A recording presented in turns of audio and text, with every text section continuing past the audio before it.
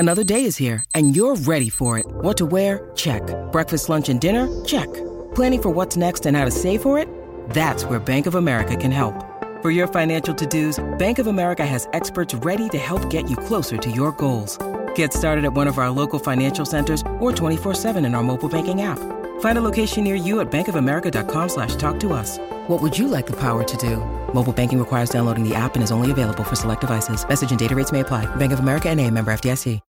When you need mealtime inspiration, it's worth shopping Kroger, where you'll find over 30,000 mouth-watering choices that excite your inner foodie. And no matter what tasty choice you make, you'll enjoy our everyday low prices, plus extra ways to save, like digital coupons worth over $600 each week. You can also save up to $1 off per gallon at the pump with fuel points. More savings and more inspiring flavors make shopping Kroger worth it every time. Kroger, fresh for everyone. Fuel restrictions apply.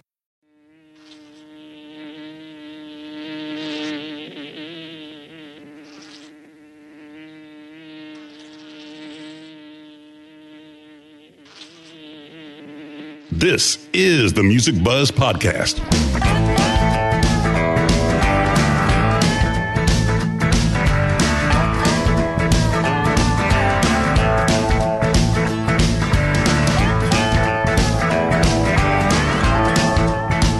The Music Buzz Podcast features candid discussions with and about those behind the scenes in the music business, including industry veterans representing the segments of musician, design, and live. All three Music Buzz Podcast hosts have spent their careers working with the biggest names in entertainment and have been and are still a fly on the wall. Dane Clark as the drummer for John Mellencamp's band for over 20 years and various solo projects.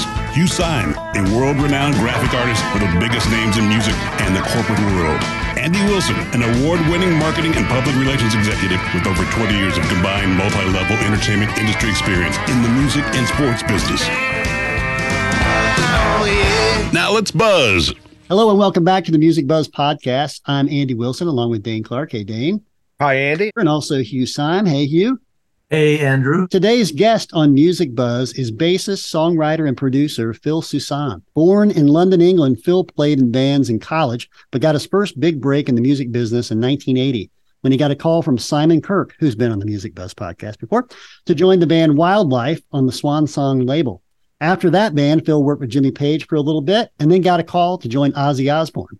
He's also worked with Johnny Holiday, Beggars and Thieves, Billy Idol, Vince Neil, Gilby Clarke, John Waite, and many more. Currently is in a band called Last in Line with Vinny Appice, Andrew Freeman, and Vivian Campbell. So welcome to the Music Buzz, Phil Soussan. Thank you very much. Thanks for having me on here. And it's I'm in some fantastic company with you guys here. So we're all on the same sort of seasoned boat here. That's yes, right. That's for sure. Yeah, I like that. You're not calling us old. You're calling us, we're on a seasoned boat. That's fine. That's very nice. All aboard. Yeah, I'm going to be able to take it as well. I don't know if I want to take the old thing just yet. Us either. You are speaking to your elders. Just keep that in mind. Well, that guy maybe, but oh, shut up. Here we go. Let me slap him a little bit over the side there. Man, it's great to talk to you today. I love Last in Line. What a cool band. This Jericho record is thunderous hard rock for our listeners. People that want to hear music like that are going to absolutely love this. Every review that I read, I was going through, just checking it out. I saw 10, maybe 12. They're all over the top and deservedly so. And I read that the band cut the basic tracks live, and man, they swing like crazy. You guys tear into these songs like you're playing for what Pete Townsend used to say, mortal stakes. So much spirit and band camaraderie is pouring off these tracks. I can hear it and feel it. So I know you guys were doing that. That's the hallmark of a great band to me. And what a great record, man. And being a drummer who loves drummers, I've been a big fan of, well, Carmine too, but Vinny since the Derringer record, which I think came out in 76 that he was on. I love that record. And you guys, you too, have the greasiest hard rock rhythm section I've heard since Bonham and John Paul Jones. Wow. I will take that as a very big compliment. Thank you very much. Yeah, it shows. And I was listening to the album today as well, Ghost Town. The drums and the bass in that are stellar. And incidentally, a great album cover on that project. Thank you. Yeah, that's courtesy of Matt Mahern. Matt, yeah, I love his work. Yeah. Yeah, it's a very strange thing. When we did the EP for Day in the Life, I kind of had the idea of the song to start with, but then when it came down to the video, I was thinking, we should do a video for this, and it should be something as equally timeless as the song is. So it really shouldn't be specific to anything, because I think that song is as relevant today as it was when it was written. My favorite song that was ever recorded or written. Is that right? Yeah, and I applaud you guys. I've heard Neil Young do a great version at Farm Aid a couple of times. Yeah. And I've heard, of course, Jeff Beck's instrumental version, which is brilliant. But you guys put a whole new slant on it. I went into it going, okay, what's this going to sound like? And it was like, damn, okay, nicely done. Really nicely done. We wanted to check off some boxes. Obviously, it's something that we needed to pay respects to and do it in a way which was complementary to the original version. But we wanted to also be able to put a little bit of our spin on it without taking away anything that was originally there. The idea was exactly what you said. For anyone who liked the Beatles to turn around and say, okay, let's have a listen to this and see what it sounds like. I think we did it justice, and we also wanted to do the same thing with the video. So Matt is just somebody who I don't really know him. I mean, I never knew him, but I loved his work for years, and I wrote him a letter. I mean, I saw him on IMDb, and I saw that he said something about in his bio that he's always interested in working with new projects.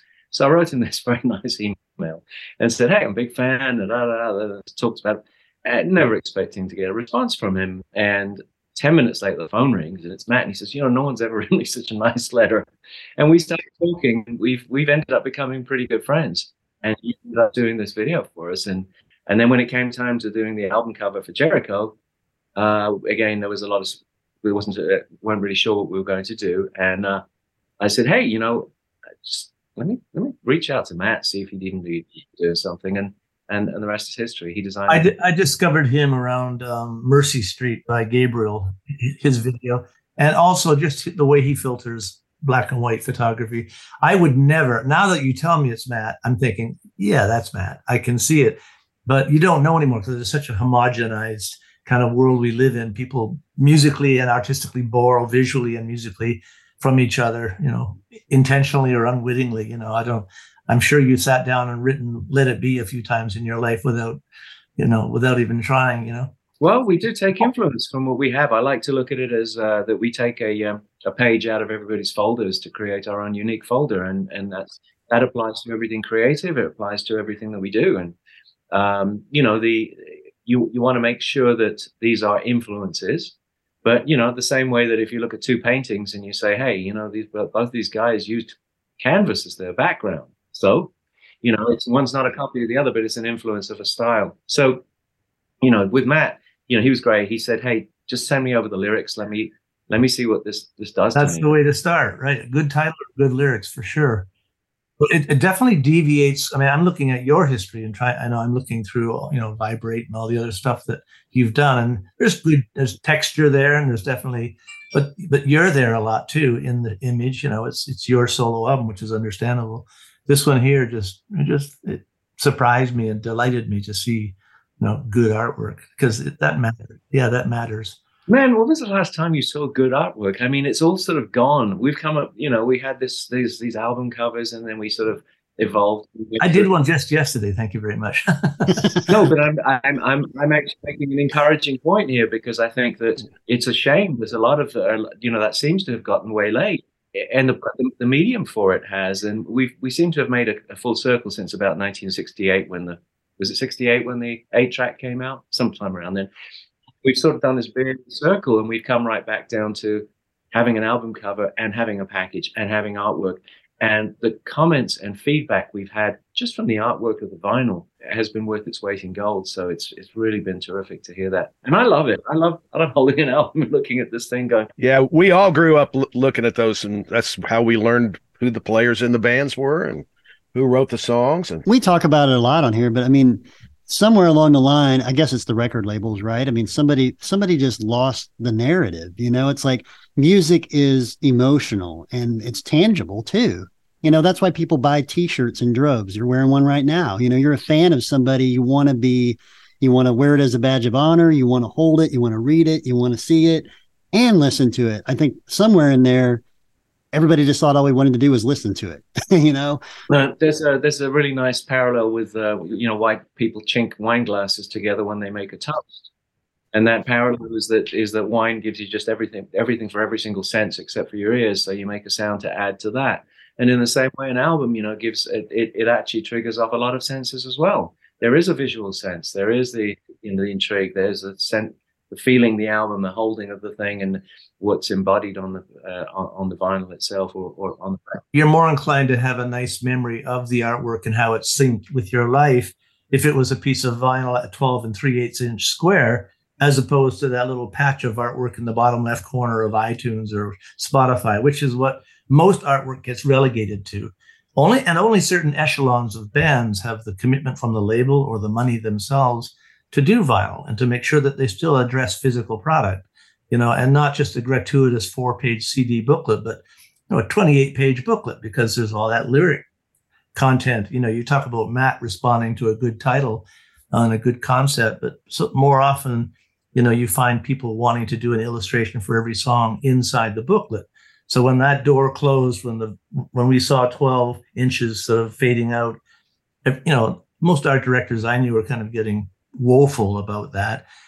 But then you realize, well, that door closed, but the window of options opened up to where you get all these canvases, because every time you turn a page inside a CD booklet, you're getting another opportunity to be indulgent, even though it's only 5 inches square, But I knew when you held up your bass during Do the Work, at one point you hold up your bass, I thought, yeah, he likes art. Look at that. Your bass, your skull on the guitar is fantastic. Oh, that was what was his name? Dennis Klein. There's a guy who used to do artwork for Kramer guitars way back in the 80s. Actually, he would do a lot of graphics and stuff. And you commissioned him to do yours? Yeah.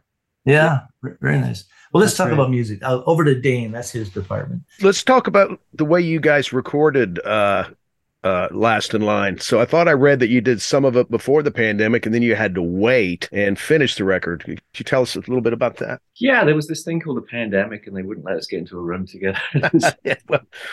We unfortunately all remember that. Oh, yeah.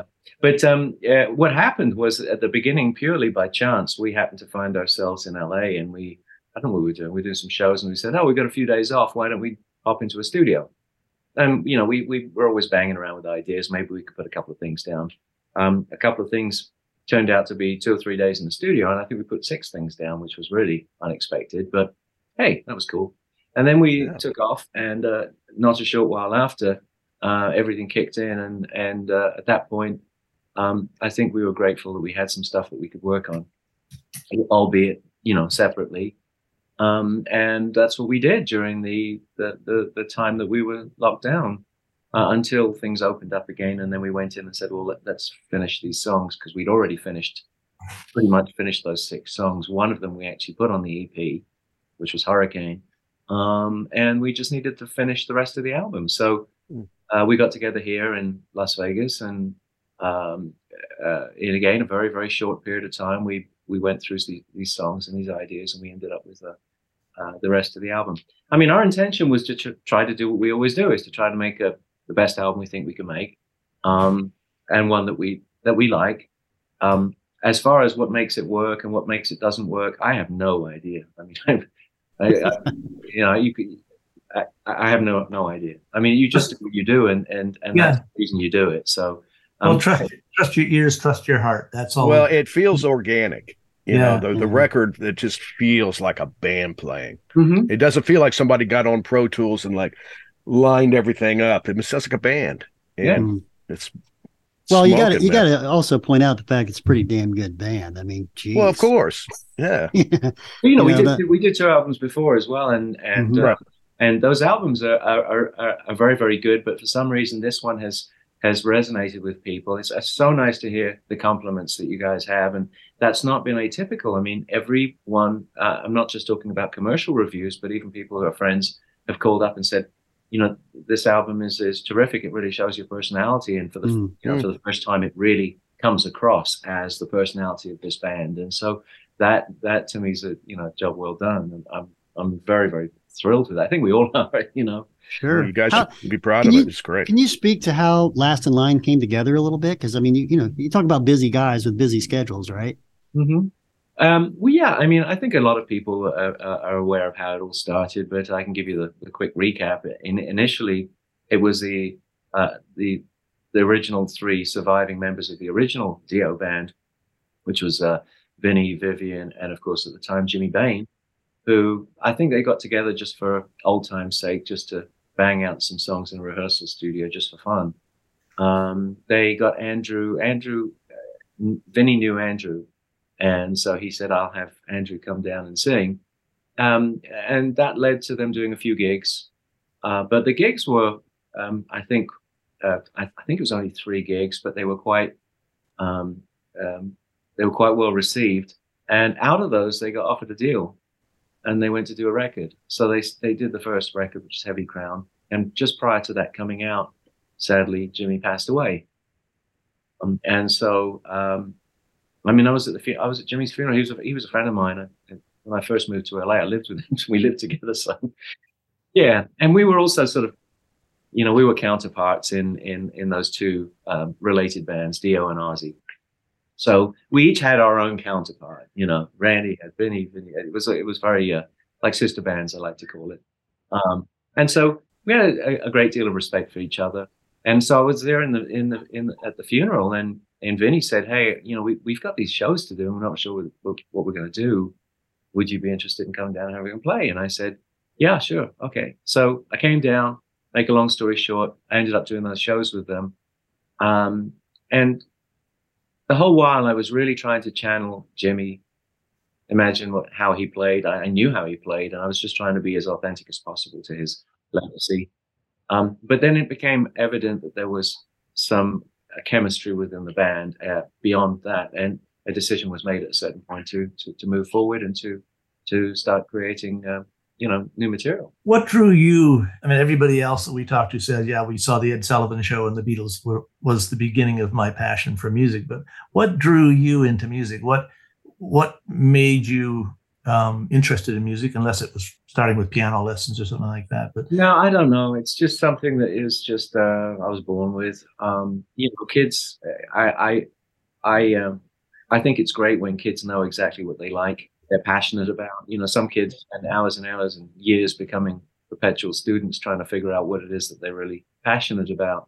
For me, there were 2 or 3 related things. I was absolutely fascinated with music. I was fascinated with sciences, chemistry, electronics. I was like, whoa, okay. A little kid, And so from day one, I loved music. And, my mom would play music around the house on radio. What music? That's what I'm curious to hear. What kind of music? Well, she would play radio too in there, which was kind of more middle of the road type of stuff. But it was a lot of Beatles, and it was a lot of commercial pop, commercial songs and that kind of stuff. And that's what I knew until I was, in my, I don't know, I think 2 or 3 years old, somebody gave me a small record player, and I used to play records on it.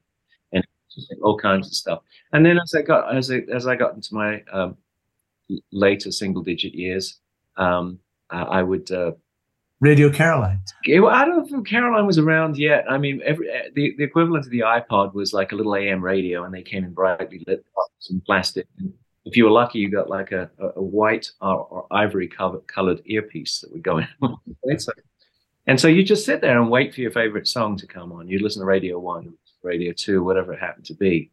And right about that time, we were starting to get the birth of glam rock and also, blues rock, which was free, which was bands like that, which I was very much taken with as well. What was your instrument starting out? Was it guitar, or was it always anything made any noise? Anything you could hit, a sound.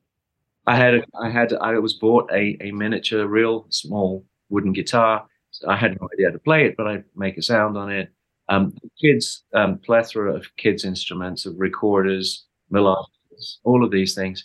And eventually, when I was at primary school, I started learning the recorder, and I started learning all recorders. And then from there, it went on to violin. I played violin for years. Did you? Oh, wow. Cool. Yeah, that's great. That's a tough one. Yeah, the kids don't find anything tough. It's like, oh, okay. Even intonation. I mean, come on. How old were you when you were holding your first violin? Probably about 10 or 11. Yeah, I had a sister who played violin, and eventually became tolerable. But in the first years, it's not like piano where you hit a note and it's already tuned. No, it makes it piano note makes itself. You have to make that note. It can be brutal. Yeah. Oh, dude, I was in string techniques when I was a freshman in college with 10 other tone deaf drummers trying to play a scale. The teacher could only stay in there for about 2 minutes. And he'd go, "You guys keep working on that. I'll be right back." And then he would never come back. He's going out to the bar drinking or something. I get it. I mean, it can be brutal. Kid drummers are pretty annoying too. I mean, oh, no question. Tennis shoes in a dryer, I had parents I lived in England during the 60s, so I had parents. Oh, you did? Yeah, I lived in Sunderland. Sunderland. Why I man. Yeah, and in fact, some of the young, I always like to tell other Brits, but Nigel Olsen went to my school, Davy Stewart went to my school, and Don Airy went to my school. So I didn't know that at the time. I just knew this one sandy-haired kid with a guitar case saying he's going to be a star someday, and we'd all go, yeah, whatever.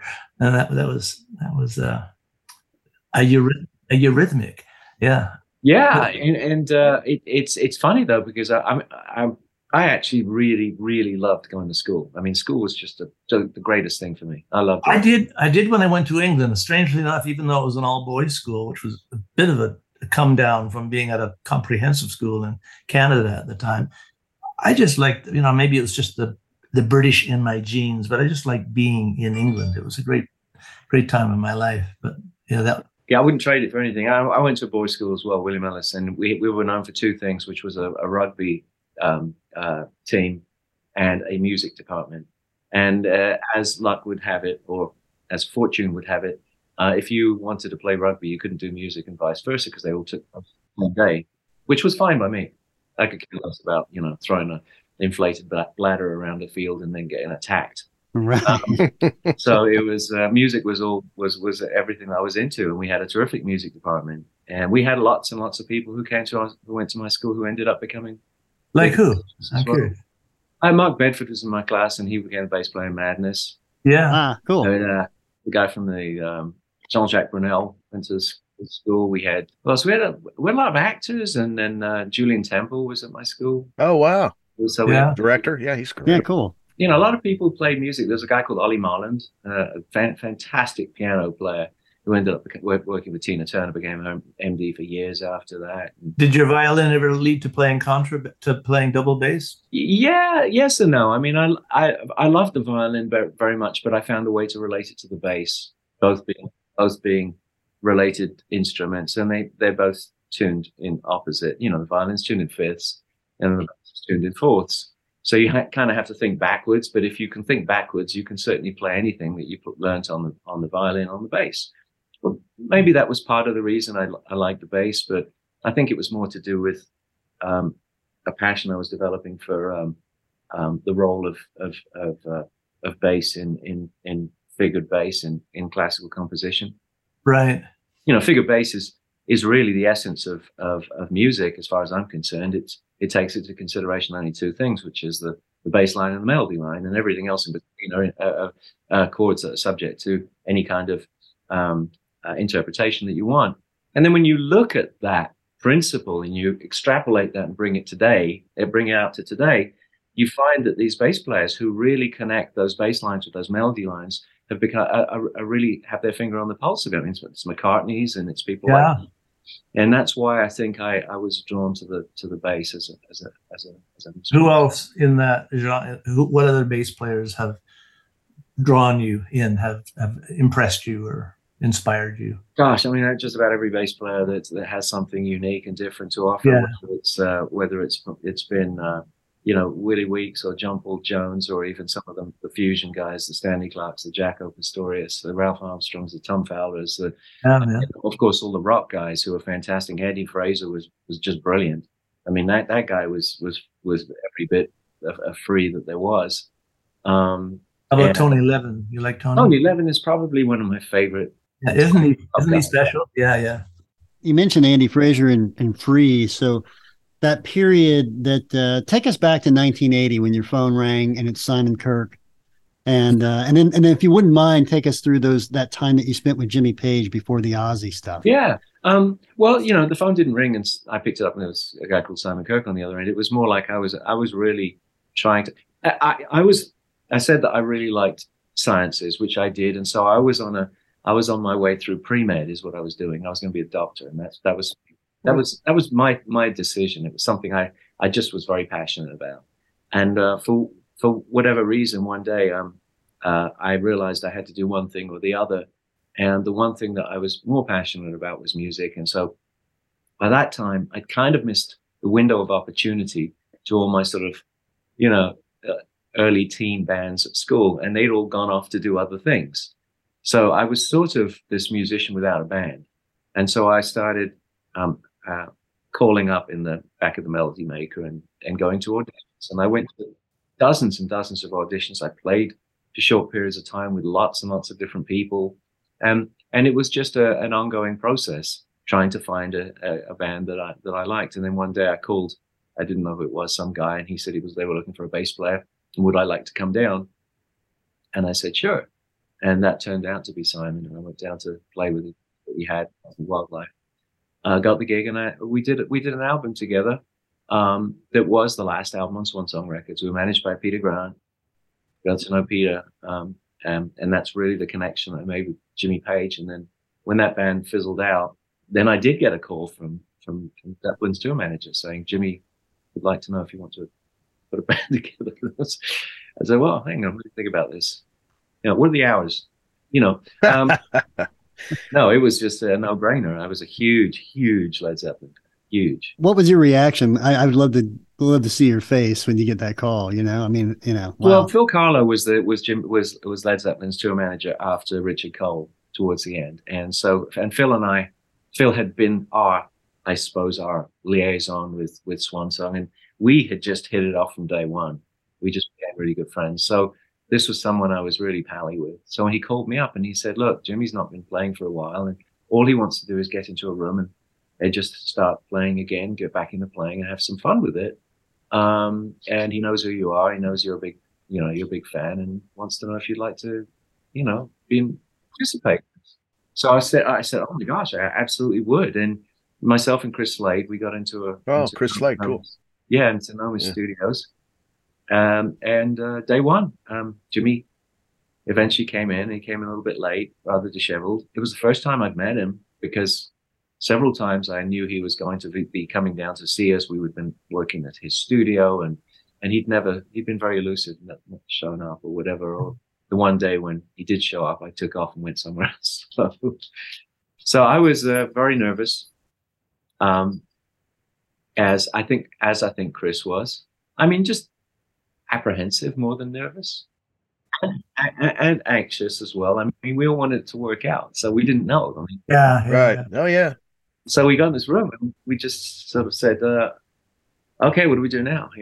That was probably one of the few times in my career of meeting musicians to talk about album covers that I got nervous. I flew down to Florida. Do you know John Kolodner from? Sure. Yeah, well, John and I flew down to meet Jimmy and David when Jimmy and David did their Coverdale Page project. And you talk about him being disheveled. I mean, he had torn shorts, sand on his feet and in his hair. He's playing soccer with the Cuban kids on the beach, and David was, getting lunch together. But yeah, he was easy to talk to. He was so disarming, and yeah, it's just. Oh, Jimmy, yeah, he's wonderful. He's just. But I was apprehensive too. I would be for very different reasons. I mean, at that point, he was super, like a legend, and I still to this day remember fondly having that conversation with him, and just everyday stuff. So did you guys record anything? No, this is about 1982, 83, and the idea of having anything to record with was still very novel. So we were in a rehearsal room, and I mean, maybe you could record on a little cassette machine or something, and we might have done stuff like that. You should call him up. Well, that's not a bad idea. Jimmy, I mean, had kept everything. I mean, he has like the most amazing record collection in the world, the most amazing memorabilia collection, every single video that was ever done that Zeppelin did. And I mean, I know we did. We sort of looked at each other, and we didn't really know what to do, and we started trying to play some old songs, and I remember I was kind of sweating. I was going, oh gosh, he was trying to show us this thing, and he was going, there's this riff, and it goes like this, and he's punching his hand in the air, which later I learned was a way that he would sort of communicate an offbeat thing or a thing that started halfway through. He did that on stage. Yeah, he might well have done, yeah. So he was trying to communicate, and I remember thinking, I had this like thing in my throat, and I was going, it's not going to work. And I looked at Chris, and Chris was looking at me with the same kind of look, and all of a sudden Jimmy stopped everything, and he said, look, he said, I know you guys are probably a little nervous. He said, but however nervous you are about playing with me, I'm 10 times more nervous because I haven't played that pickup guitar in so long. Oh, wow. With that, he kind of completely broke the ice, and all of a sudden we started playing Train Kept a Rolling of all things, and then we started playing all these old rock and roll stuff. I grew up I was also a very big fan of 50s Americana rock and roll, rockabilly, all of that stuff. So I knew lots and lots of 50s standards, and I knew tons of Bill Black stuff and all those guys. So it was second nature for me to play all these rock and roll songs. And that's great. That's a great story, just the breaking the ice thing. Because I guess you just obviously you expected him to be, just Jimmy Page, but for him to say that to you guys, that's really, wise. That really is a compliment to Jimmy's personality and who he is. And he really is a terrific person. And we had the best time, and we played together for months, just banging out songs and playing around with ideas. Did you write things with him? I brought a riff in, and I said, hey, I've got this riff. And we started playing with it, and it had a very offbeat start. And we were like, oh, okay, that's cool. And then we messed around with it for a long time. And I remember going to the first Firm concert with my friend Phil Carlo, and we sat down, and they opened up the set. I think they had an opening music from Holst Jupiter or something, whatever it was. And then when it finished, it went into the song Closer, and I turned to Phil and said, hey, that's my riff. And Phil looks at me and he goes, well, I guess that's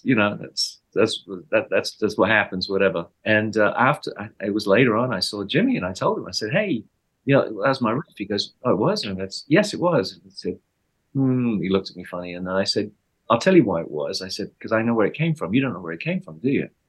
And he looked at me again a little odd. And I said, I actually ripped off the entire front of Misty Mountain Hop, and that's what it is. And it was Closer. It's the same structure. And he looked at me and he went, oh, I knew I liked it. That's classic, funny. Man. That's great, man. That was funny. So he stole from you, but you had stolen from him. Yeah. So there you go. This is how it works anyway. Right? If you want to, it's the shameless use of influence, as somebody I know. Well put. Love that. Love that. That's great. So after that, you go to Ozzy and record an album with him, right? And look, I'm an Ozzy fan, but Shot in the Dark, and I know you wrote that song. That is like, every time I hear that song, I've listened to the whole thing. I always have, ever since the video was out in the 80s. And I listen to other Ozzy stuff too, but for whatever reason, that song has always been one of my absolute favorite Ozzy songs. Wow, thank you. And it's just this, it sounds different than anything else he did. It's totally I guess that's because you wrote it. I don't know, but tell us about totally that. Different because I think that the influences for this was completely diverse. I mean, if you picked up anything from our conversation, there's definitely not one style of music that I was, doggedly following, and so I was always influenced by lots of other things, whether they were commercial or whatever. I probably, I mean, I don't know that I didn't leave Jimmy to go, and find myself in Ozzy. I actually ended up getting the Ozzy gig, and then I had this dilemma, which was, do I take the Ozzy gig or do I stay with Jimmy? Which I would love to have done. And Jimmy said no. He said, I don't think we're going to really do anything for at least another, I don't know, year and a half or something, whatever he said to me at the time. So it's really up to you. If you really want to get out there right now, then you know what to do. And if you don't, we'd love to have you. And so that's why, we're a terrible predicament for somebody to find themselves in. But I mean, I say that a bit tongue in cheek as well, because it was really tough. I mean, my loyalties were very much with Jimmy, and that was my.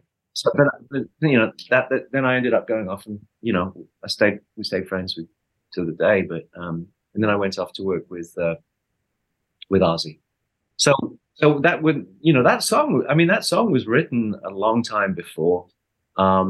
It was really a last minute thing because on the Ultimate Sin, they decided, or whoever they are, that there really wasn't the single that they wanted, that they felt that they could get their shoulder behind to get the traction that they wanted. They talked about doing cover songs, much to Ozzy's chagrin, which I don't think he was terribly hot on. And then finally, it was like a last minute thing. They turned around to the new guys, that were Randy Castillo and myself, and said, "Hey, you guys have any songs?" Yeah, Randy, didn't really write as such, but I did. And I said, "Yeah, I've got 3 ideas. I played them 3 songs, and Shot in the Dark was one." So, but there again, but going back to what I was saying, the influence for Shot in the Dark didn't come from rock music. It came from probably from very, very pop, kind of almost fusion stuff. I mean, believe it or not, I'd been listening to a lot of Al Jarreau at the time. Yeah, really. Okay. I loved all these chords that they were using. That these minor 7th chords that would kind of go against root notes, and I would just play around with those for hours. And those are the chords that are in that song. And it's just not an influence that most people would, put in the same. Rocket Man was a beautiful minor 7th. I mean, it set the stage for that song too. Yeah. I'm a huge fan of that kind of. Do you write? I'm curious. Do you write grooves and arrangements and the sonic part of what you are pursuing before you come to lyrics, or have lyrics ever driven the song for you? Yes. Both. I mean, sometimes it works one way, sometimes it works the other way. In that song, I mean, the song was really inspired. There was one single Al Jarreau song, I think, which had those kind of chords that I loved, and it was a track called Morning. Oh, Morning's great. Shuffle. That's where a lot of that chordal, feel came from in Shut in the Dark, was from that song.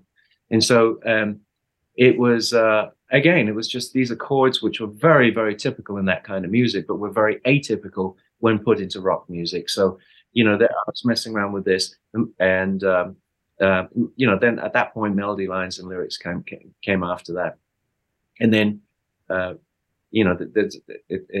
once I was in Wildlife, I gave them that song as well, and they didn't like the lyrics, so they rewrote the lyrics. So there's a version out there which has different lyrics on it. But I went back to my original stuff again when we went back to Ozzy, and Ozzy likes stuff that's a little dark and it's mysterious. Yeah, you think?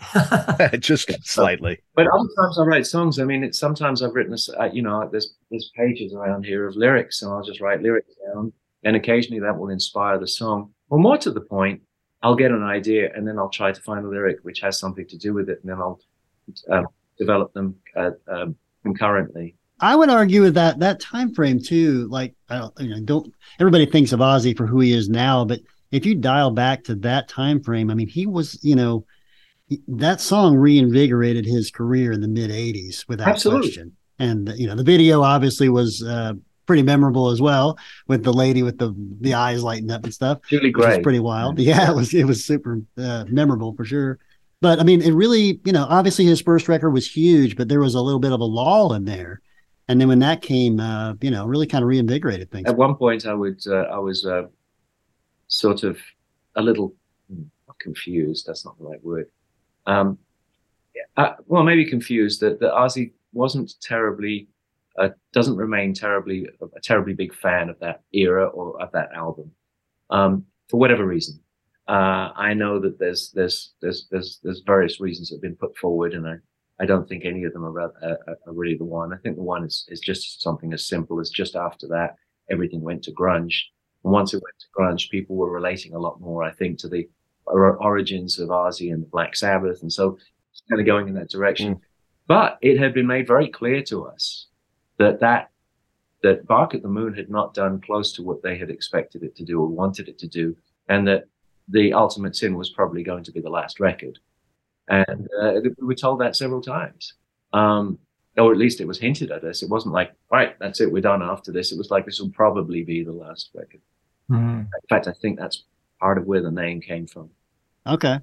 And interesting. So all of a sudden, this song comes up, and it's a top 10 hit all over the world, and the video goes crazy. Yeah. It starts a whole new movement. And looking back, I mean, the rest is history. If somebody has any doubt that that jump started Ozzy's career again, then they're completely wrong. I mean, it absolutely did. Oh yeah, it did. Yeah, and, no question. and these days, I'm very proud of that. I mean, in the past, I've always been, I know it's Ozzy. It's Ozzy. It's always been about Ozzy, and he is, it's him. He's the personality. But then, once I started, I got fed up with hearing people put that album down. I listened to it several years ago. Some kid called me up and said, "Gosh, the Ultimate Sin album is one of my favorite records," and I hadn't listened to it in ages. It might have been 12 or 14 years ago. And I put it on, I listened to it again with fresh ears, and I said, this is really a good record. It is. The song on there, the other song, Killer of Giants, great tune. I don't know why that one wasn't bigger than it is, because I love that song, but that was a big one too. I don't know. Once again, I think you have to have that spark in anything that just breaks, that attracts everybody's attention. And from there, people will give anything a fair listen. We're talking about Jericho. That spark seems to be there with this album. True. And no question.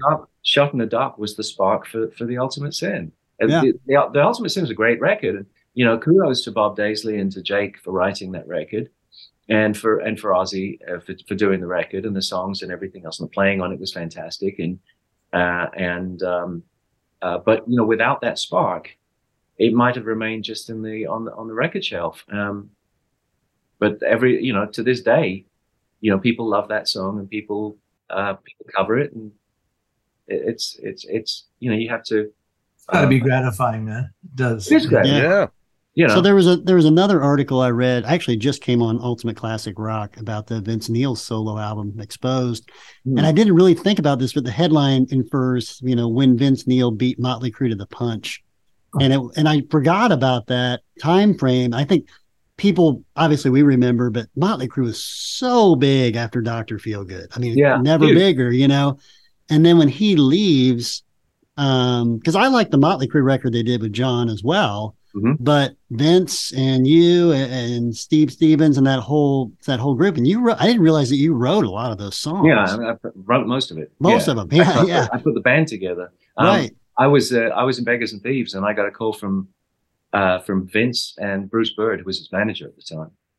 And Bruce was rest his soul. He was just the most terrific guy in the world. And they were in the room with Jack. Three of them put me on a conference call, called me up, and I was really good friends with Vince. We'd been friends since I started playing in America. In fact, even before then. And so they said, hey, Vince has left Motley Crue and he needs to put a band together. And Phil, you need to put a band together with him. You're his pal. Come on, let's do it. Come on, let's do it. Bruce had a very nice way of telling you what you were about to do. It was like, so I said, sure, okay, and literally got together and he had the song "You're Invited," and they were going to shoot a video for it, so we had to put a band together real quick. So we just got a bunch of friends, and I remember we shot it the day of one of my dear friends was Sam Kinison, and when Sam Kinison passed away, it was the day of his funeral. And we was from the funeral to a video shoot, which I felt a little odd about, and we did that. And then afterwards, then the conversation was, well, what do we do now? And said, okay, well, let's put a band together and let's write some songs. So every morning I went to Vince's house and we sat down for a few months working on songs. Funnily enough, a lot of those songs were songs that I had originally written for Ozzy. Yeah, that happens. But when I left Ozzy because I couldn't really make a deal that I was going to be happy with moving forward to our next record.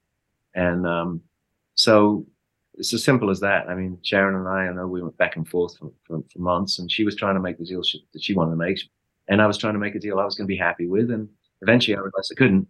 So I moved on, and when I moved on, I took some of these songs with me, and they ended up on Vince's album. And that's where some of those songs come from. If you listen to Look in Her Eyes, you'll hear, Bark at the Moon. If you listen to The Edge, SATO. If you listen, there's parallels from all of those, because I was writing things in that style. And I said, hey, I got these songs. What do you think? And it was cool. I ran into Sharon. We worked on Kingdom Come together years ago when she was managing. Yeah. I mean, she's, whatever you want to say about her, she's a very good business person. She knows exactly what she's doing. I didn't have a lot of encounter with her, just enough to know my place. And her father before her too, right? He used to manage Humble Pie, and Oh, I didn't know that. Well, he was hardcore. So anyway, getting back to the story. So yeah, some of those songs were original parallels, and the original band was supposed to be Vince, myself, Adrian Vandenberg on guitar. Oh yeah, and Vic Fox on drums, and then Robbie Crane was Vince's brother-in-law's best friend. Vince turned around to him and said, "Hey, dude, do you want to play in the band?" He's like, "Well, I play bass." He goes, "Well, we got a bass player. Do you want to play guitar?" And he went, "Okay." so it was like a bunch of friends. We got together. We had a lot of fun, and then afterwards, all of a sudden, Steve came into the band, and things nosedived after that. Leave it there. I took off. I was like, I'm out of here. And I moved on. What was after that? I took a little bit of time off. I needed to regroup a bit. I've been on the go nonstop since 1984, and I took 6 months off or 8 months off. Just sat around, did things I like doing, like fixing motorcycles, and then I got a call from my friend Chris Kimsey, who was producing Johnny Halliday, and he had been working with a dear friend Robin Le Mesurier, who sadly passed away last year. Too much of that going on these days. Yeah.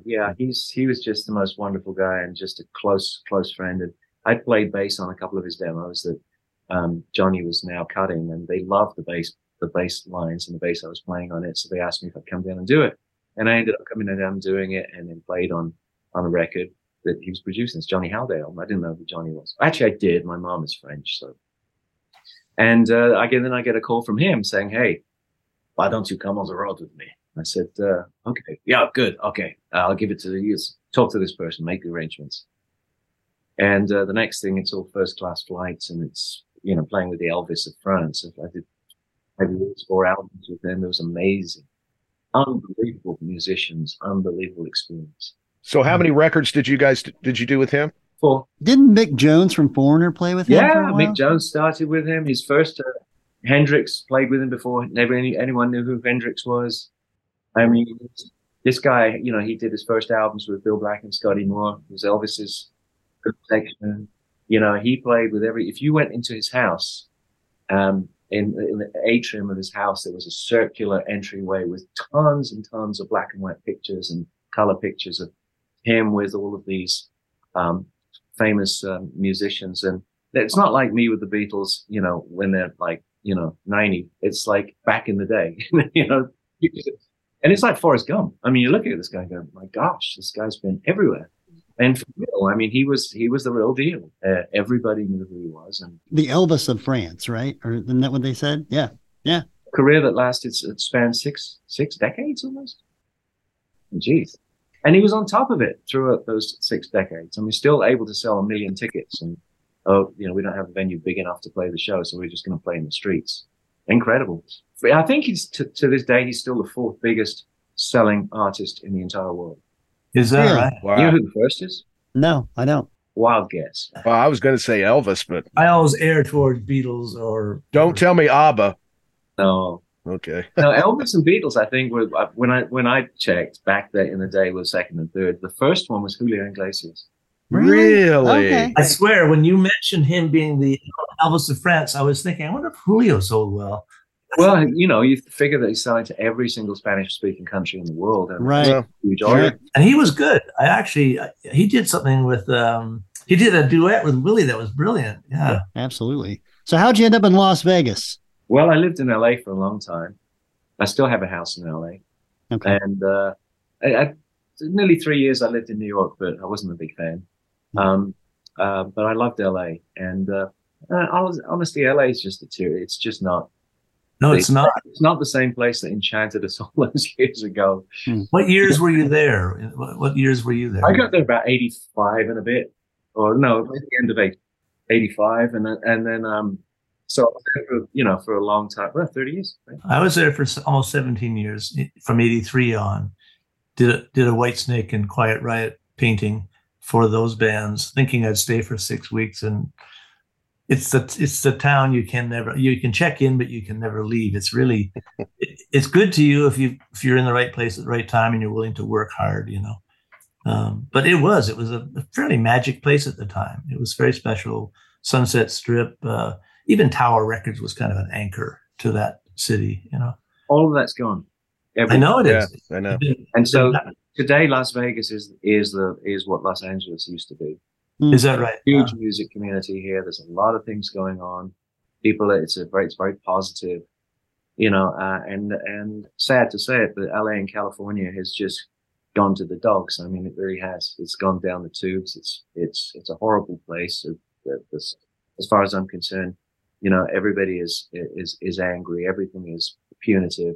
There's nothing artistic left there. There's no venues. There's no nothing. It feels like a ghost town. I was there fairly recently, and it didn't feel the same at all. No, I agree. I want to keep my house there because I love the house, and I want to go back. And we go back. It's not exactly far, so we go back for a few days, and within a few minutes, we're like, oh, gosh. Turn around and go home. Turn around and go back to Vegas. That was a nice drive. Let's do it again. It doesn't take much, though. I mean, when places that you kind of enjoy as part of the backdrop of your life just start to go under or discontinue, like Tower Records or Lucy's Al Adobe or something like that, all these places that you end up calling home for a while, if they just start deteriorating and atrophying, then you can see it, you can feel it. And I didn't know there's no passion there anymore. I mean, there's nothing that's passionate. Everything is all about anger, and it's all about horrific politics, and it's all about crime, and it's all about demonizing anybody who's really able to take care of themselves and as being the cause of the problems. I mean, eventually you get fed up of hearing that. If you're working hard, you are the cause of the problem. So I just was like, okay, well then I better. But the worst part is just not having that, that spirit where you get together with people and you smile at each other and create some music and whatever it happens to be. I was finding that I was having a very hard time trying to find it. A lot of people jumped ship and went to Nashville too. There was definitely an exodus to Nashville from LA, and that made sense. Yeah, it seems like Nashville and Vegas, I guess, sort of, kind of, not really Austin in some ways, but those are kind of the three destination music cities you really think of nowadays. Before, in some ways, New York and LA in a lot of respects, which was not the case, before Nashville, arguably, but Vegas and Austin, they're certainly, their profiles have changed significantly. Yeah, and Vegas there's a nice proximity to, it's not too far away. I mean, Nashville, I think, that's a big move for anybody, especially if you have friends and family that you want to stay in touch with. It's a little trickier. Or if you like sunshine, If you like sunshine. I mean, we've kind of opened a hotel here because my wife and our friends and stuff, they always come out, hey, can we come out for the weekend? Sure. And they come out, they love it here. And we have a nice place here, and we've got plenty of room, and so they stay, and Well, thank you so much, Bill, for joining us today. We really appreciate you walking us down memory lane and talking about Last in Line. So, continued success to you. I won't fill on again. We're not done, I don't think. Yeah. No, there's lots we didn't even really talk about. And, stuff I'd love to talk about, some of the projects I'm doing and things I've got. Well, please do. If there's something else you want to talk about, let's do it. Yeah, we don't have to jump. Yeah, I've been playing with, also been doing some really cool stuff. I did an album with Carmine, with Vinny's brother.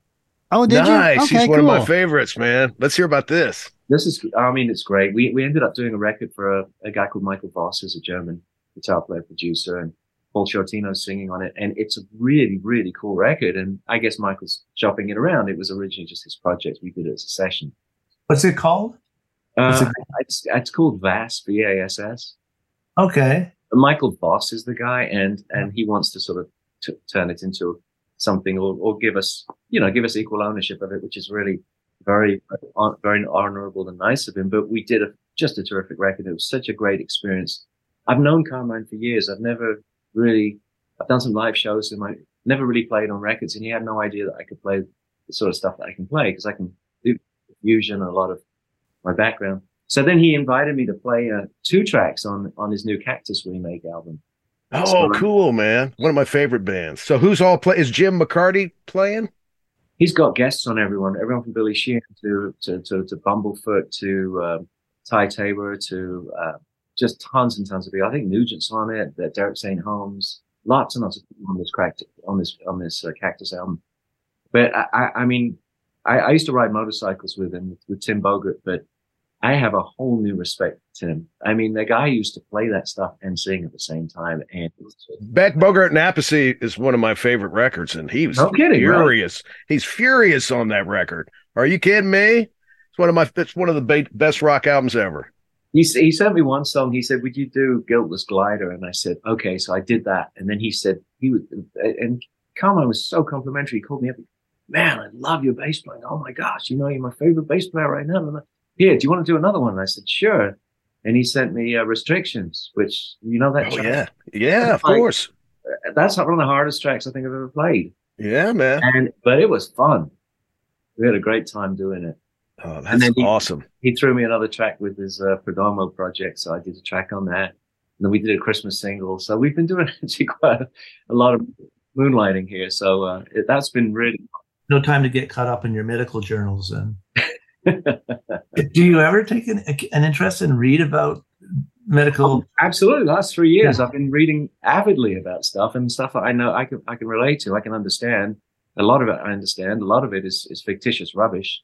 And there's don't get me started on this, but there's this thing about chapter 2. It's a trump card now, which is to trust the science. The whole point of science is that you don't trust what you know. You try to disprove the science all the time. Most of these people haven't even seen a science class ever.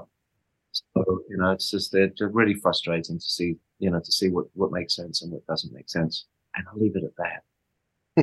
Okay.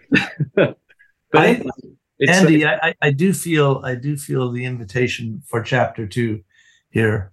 Yeah, I was just in Vegas with Mellencamp. We played a couple shows at the Wynn Theater. The Wynn, yeah. I've been friends with Kenny Aronoff for a long, long time as well. You know Kenny? Okay, cool. Yeah, I just saw Kenny out there because I was out there with the Jim Irsay collection thing that was out there playing at the event center there by the by the Nugget. Yeah, I became friends with him through. I did a lot of work with Lukather. A lot of it. Oh wow, really? Yeah, I co-wrote an album with him, and we did a lot of stuff. And him and Kenny are real buddies, and real tight. Yep. So, very cool. Small world. It sure is. But if guys are out in Vegas, stay in touch with me. Let me know. We'll do. Well, now that we know you've got a big, nice home, we might be calling you next week. We'll be on our way next weekend. Just once a month. Just once a month. The guest that wouldn't leave. Yeah, exactly. That damn drummer from Mellencamp's band won't leave my house. Jeez, get rid of this guy. I'm bringing my daughters up, so thank you for the invitation. We'll see. You opened up the can of worms. We're driving a VW microbus out there full of people, and we'll just hang out for just a few days. Indiana style for you. Yeah. Oh yeah. Awesome. Always. Thank you so much for the time. It was really great to talk to you. And it really was, yeah. An honor and a great pleasure to speak with all three of you guys. Yeah, it's really terrific. Right back at you. You're in Vegas, please stay in touch. Shoot me a call or something. You got it. Thank you, Phil. Take care.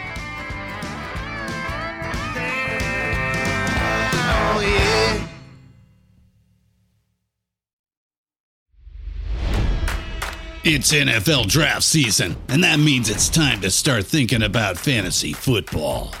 FantasyPoints.com features industry-leading experts and prognosticators using proprietary hand-charted data to help you score more fantasy points. FantasyPoints.com is the place to go for whatever kind of fantasy football you play. Whether you play fantasy football, daily fantasy sports, or do a little bit of everything, Fantasy Points has the meticulously researched content to guide you to victory. And why wait for the fall? Fantasy Points also covers the new spring football league, the UFL. Join the guru, John Hansen, Scott Barrett, Joe Dolan, and other massive names in the fantasy football universe with an exclusive offer. Use code Pantheon for 15% off any Fantasy Points package, including the all-in package, with access to every article, tool, and data nugget that Fantasy Points has to offer. That's FantasyPoints.com and code Pantheon for 15% off at Fantasy Points. FantasyPoints.com, code Pantheon. Score more fantasy points.